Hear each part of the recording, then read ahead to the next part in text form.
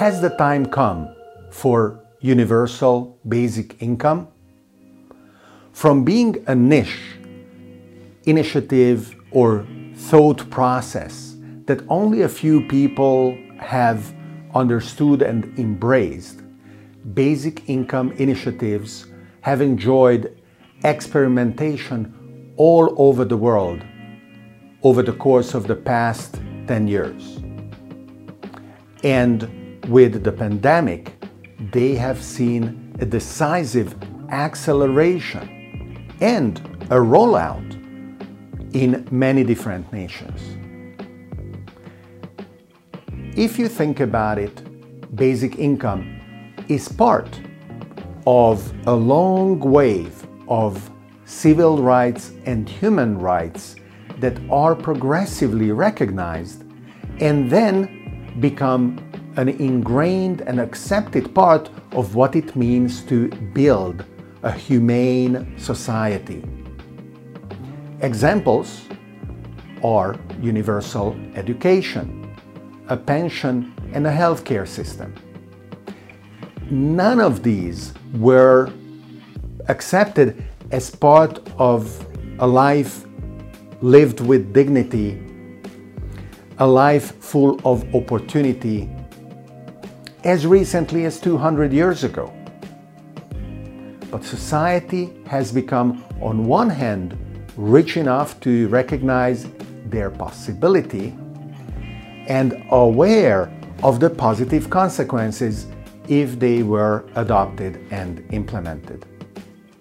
Today, it is almost unthinkable that a modern nation would not implement and even impose a school system that every children must go through in order to learn what it means to be an active and prepared participant in the society. Similarly, it is almost unthinkable that a nation would not implement and make available a healthcare system that is both effective and affordable for everyone. The fact that, for example, the United States is one of these nations not believing in universal health care for all of its residents is an amazing counterexample among one of the most developed nations. Or that, with a shared and mutualistic system, those who work should not set aside part of their income in order to care for those that do not work. It is today very natural that those who work, through schemes that are implemented nationwide, set aside part of their income for those who cannot work, supporting them either because they are old or they are disabled or for any other reason. And that, I think, is enough to let you understand that the number of processes that we have in place in order to design and embrace further civil and human rights can be analogous to the ones that we have already seen in action in the past.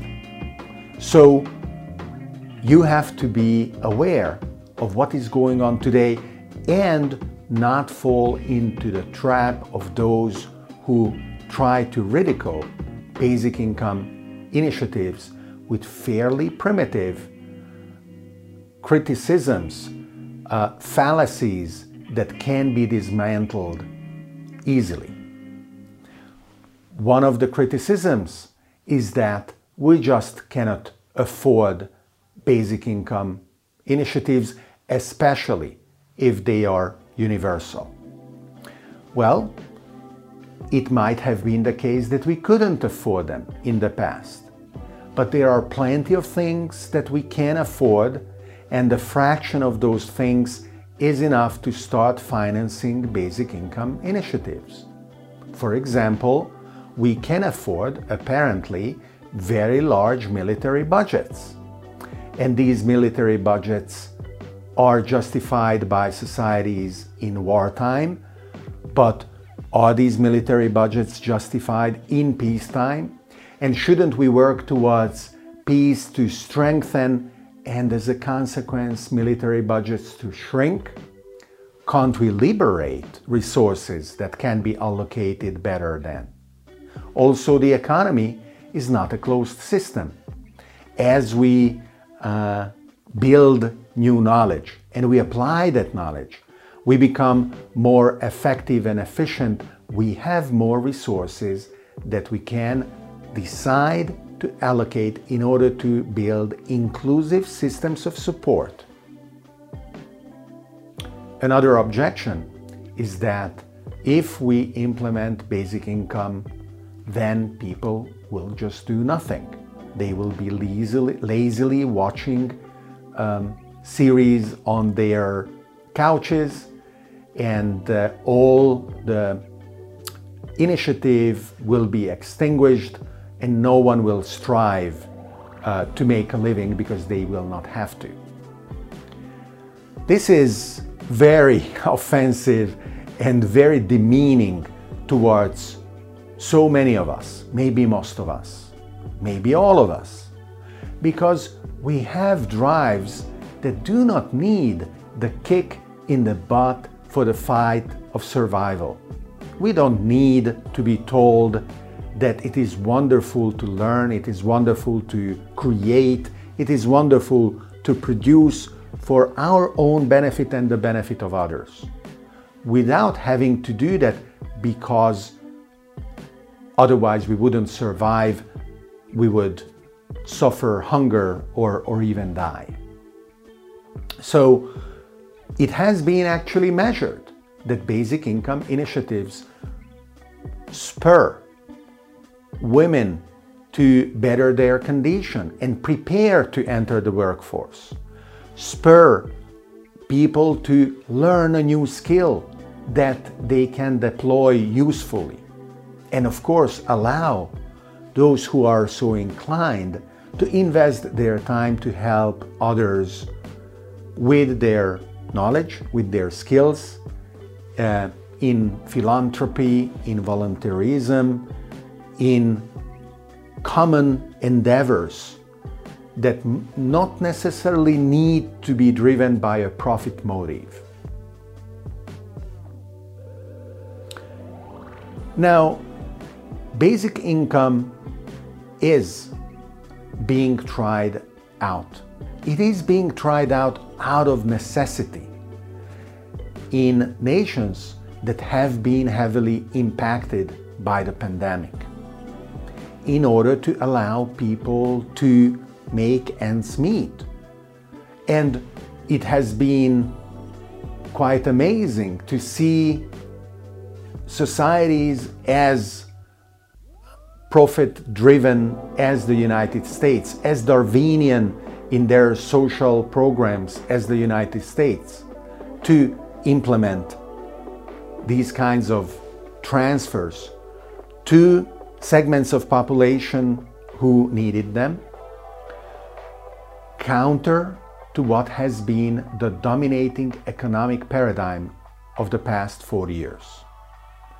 Started with Reagan and termed Reaganomics, the so-called trickle-down economics sustained that you should incentivize the top percentiles of society to have more economic resources because they are the drivers of economic initiative, and as a consequence they will create more businesses, they will create more jobs, and the resources that you make available at the top will arrive at the bottom as well.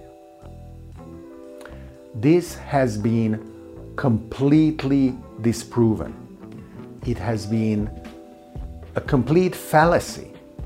It is a bankrupt strategy unless the strategy has been since the beginning to increase and exacerbate to the extreme social inequality, income inequality, wealth inequality.